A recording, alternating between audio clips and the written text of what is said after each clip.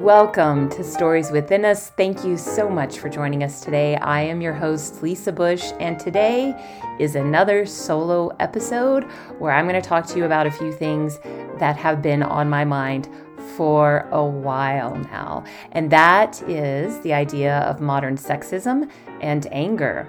Do you ever have something or some things in this case? It's kind of a series of things that you've been thinking about, and then everywhere you look, whether it's on the news, whether it's on social media, whether it's what's happening in your life or the people around you who you love in their life, it's kind of all you can see. This is where I am with a few topics. Everywhere I see it, it's just demanding that I share with you what's going on inside of my brain right now, which that's a complex subject. This week, I'm going to talk to you about a term that I just discovered, and I learned it from educational psychologist and self-compassion researcher, Dr. Kristin Neff, and that is the term modern sexism. So as if we didn't have enough of like the good old-fashioned sexism, surprise! There are now various terms to define various forms of sexism. And I also wanted to share with you my thoughts on anger, specifically anger as it relates to gender binaries. So this episode's topics are taken from the book Fierce Self-Compassion by Kristin Neff. It's a book that I'm currently reading and highlighting and putting sticky notes all over and keeping my husband up late because I can't stop talking about it. I highly recommend it. I'm placing it in the show notes below so you can check it out. And before we begin, I want to thank you for joining me on this solo episode. I invite you to get comfortable and let's dive into some thoughts on modern sexism and anger.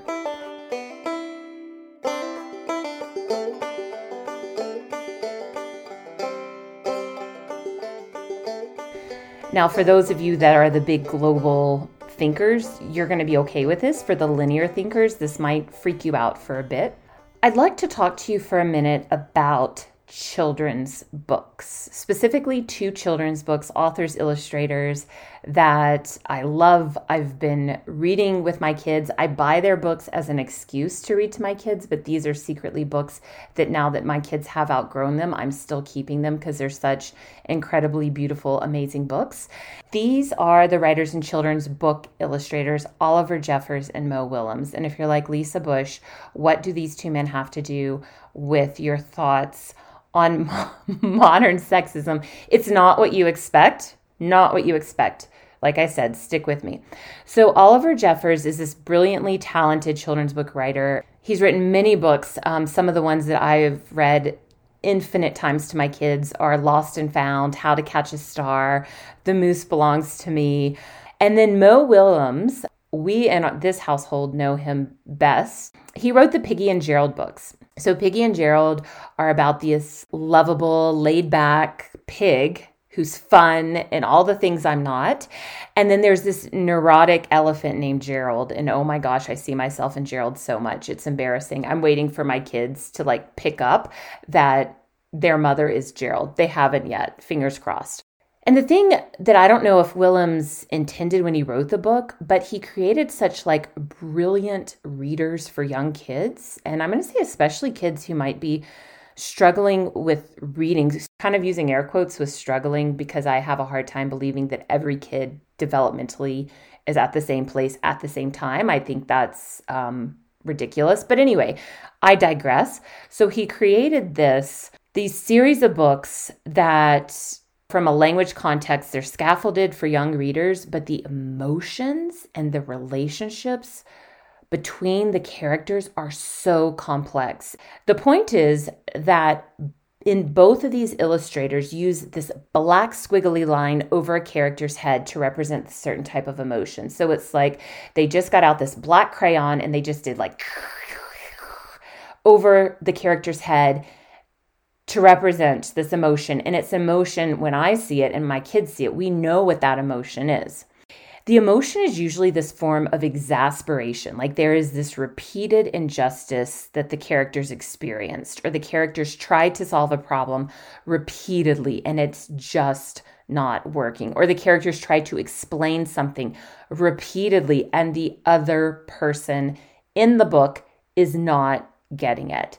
But it's also mixed with anger. Like the character's kind of saying in a very childlike way, like, are you fucking kidding me? We are still here.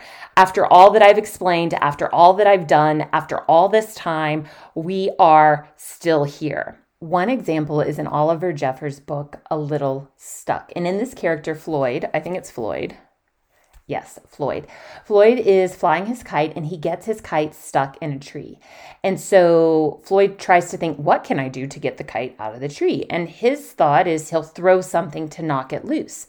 So he throws a shoe, but it doesn't work. I think he throws a cat. It doesn't work. He throws a can of paint. It still doesn't work.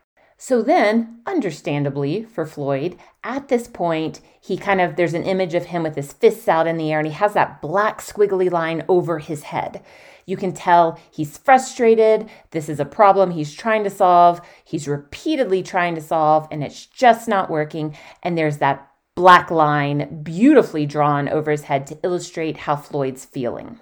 And I, much like the characters in Jeffers or Willem's book, feel like, well, my whole life, really, I've been walking around with this black squiggly line over my head, especially when it comes to relationships with gender.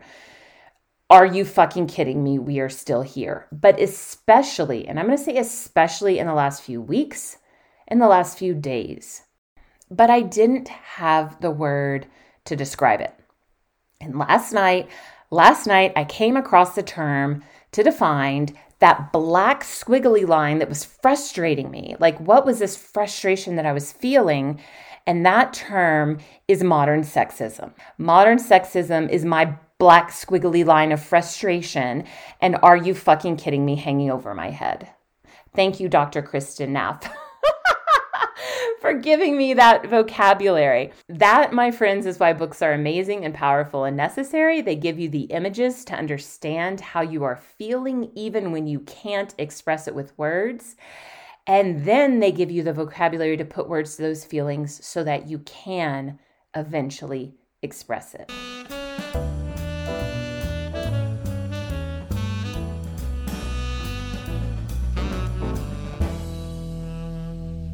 Woohoo! This is going to be fun. 3 types of sexism. So the first type of sexism, and this is all coming from Fierce Self-Compassion by Dr. Kristin Neff, and I will be quoting from the chapter, What's Gender Got to Do with It? And in this chapter, Dr. Neff explores how gender relates to self-compassion. It's absolutely fascinating. So the first type is hostile sexism. And this is probably what most of us are familiar with. It promotes the belief that men are superior to women. Full stop. And in this book, Dr. Neff quotes Pat Robertson as saying, the feminist agenda is not about equal rights for women. No. Okay, I have to read this damn quote by Pat Robertson with a straight. I cannot insert my own commentary while reading this quote. Okay, Pat Robertson says, the feminist agenda is not about equal rights for women. It's about a socialist, anti-family political movement that encourages women to leave their husbands, kill their children, practice witchcraft, destroy capitalism, and become lesbians. Okay. Thank you, televangelist Pat Robertson, for that really great example of hostile sexism. This is what we're seeing a lot in the States right now. In Texas, I think there's a bill in Oklahoma about taking away women's rights for reproductive health care, taking away women's rights to access health care. This is outright hostile sexism. Problematic, deeply problematic. We should be concerned at this. We should keep an eye on this. Problematic. However, there are 2 other types that I think are often flying under the radar, and I'm experiencing more frequently than the hostile sexism. And that's the second type. The second type of sexism is benevolent sexism. So this is seen, and I'm using the air quotes again, as like positive form of prejudice that seeks to like protect women. And in this book, Dr. Neff writes that within every single person, there needs to be an element of compassion and tenderness, and there needs to be an element of fierceness. Within every individual, regardless of how that individual identifies. We need protection, we need nurturing, and we need fierceness and the ability to stand up for ourselves. But this benevolent sexism takes the idea that women are, and I'm using air quotes again, like the better half. Women are the nurturers. Women are the kind ones.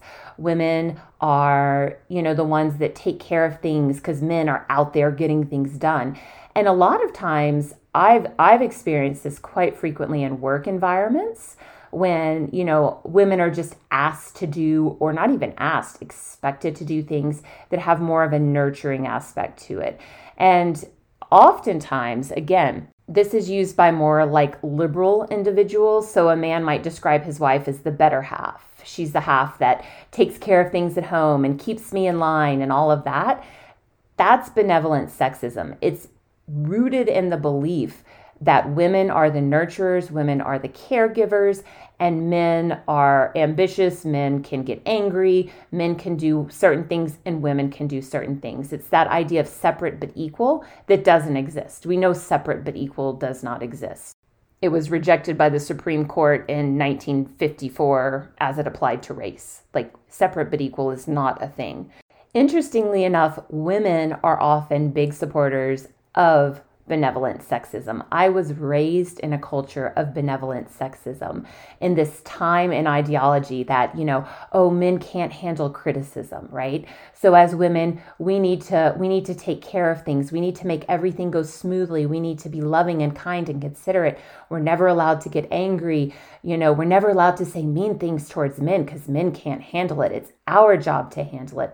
That bullshit is benevolent sexism. Now we're getting to the third type, modern sexism. It's a new type of sexism. How exciting.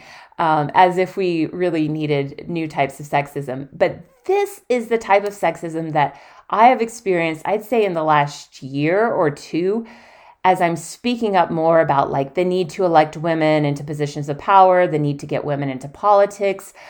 I'm seeing this more and more on social media, and it stumped me. I felt like Floyd. I was stuck. I was like, I don't know what to call this. Like, what's happening here? And this is what it is. Modern sexism simply denies that sexism exists. I'm quoting from the book that you should all go out and buy. So this is the most insidious form because it doesn't argue that men and women should be treated differently, but rather it claims that men and women already are treated the same.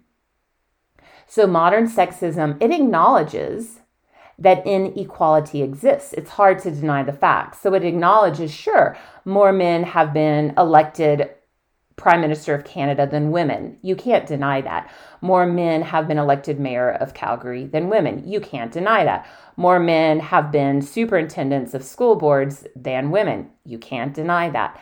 However, it argues that this isn't due to any form of systemic disadvantage for women, but success is seen to primarily depend on one's own abilities and motivations. This justifies claims by men that they are victims of reverse discrimination by politics intended to help women obtain gender parity.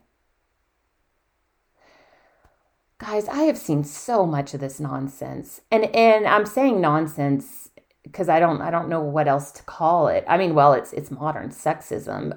It's horrible. It's often in the form of white supremacy. It's also often in the form of, maintaining control of capitalistic patriarchal systems. It's all of that, but it's nonsense. It's nonsense, and it gives me that little black squiggly line over my head like Floyd. And here's the end of it, and here's what I wanted to say to those listening. As we encounter different types of sexism, I think it's important we have the words. We have the words to call it out. We have the words to say, yeah, what you're doing, that's modern sexism. Stop behaving in a way that's benevolently sexist. That's highly toxic.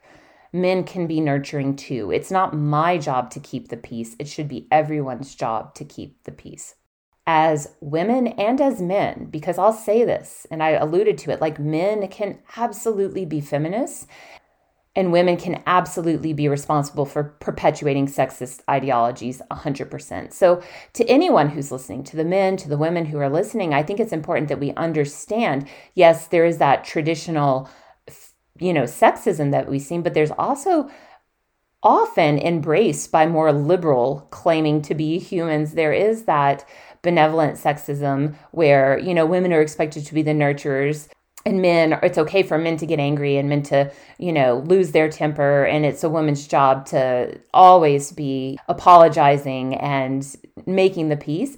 And then, there's that modern sexism. And I think as we approach the 2023 spring elections here in Alberta, we're going to see a lot of that. Claims that anyone has an equal opportunity to win. It's all based on qualifications. And any mention of gender and any mention of race is self-constructed. It's not real. It doesn't exist. So I also see modern sexism going hand in hand with a lot of gaslighting.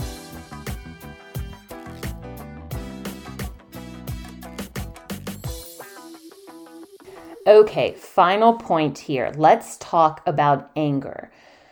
So here's the thing. In these children's books, the characters are able to have that black squiggly line over their head. Floyd, when he got his kite stuck in a tree, Floyd was able to wave his hands in the air in angry fists, and his eyebrow is furrowed, and he has that black squiggly line over his head. That's okay for Floyd to do.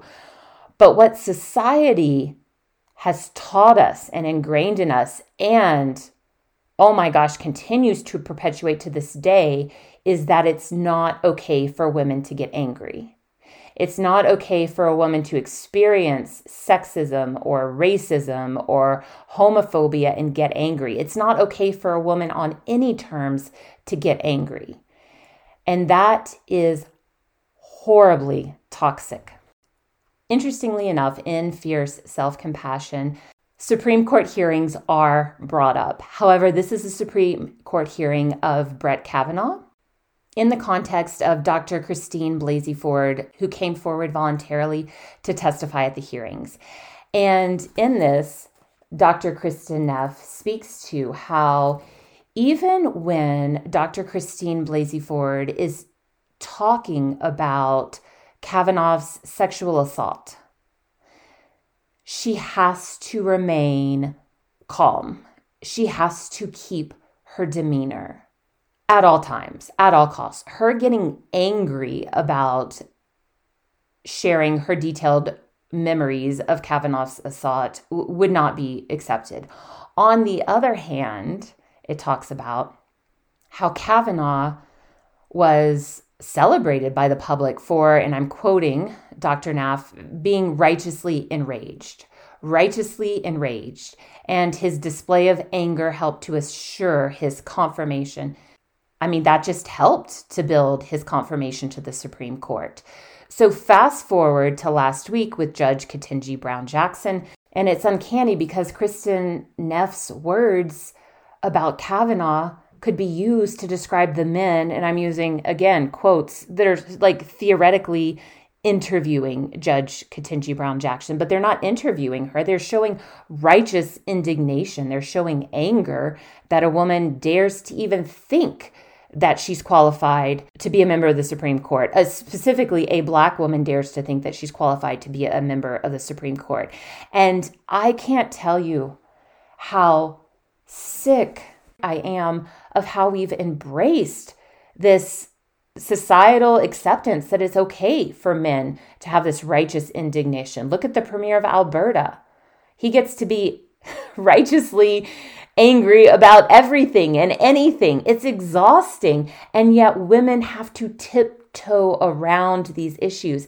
And I'm going to tell you, I did not want to do this solo episode.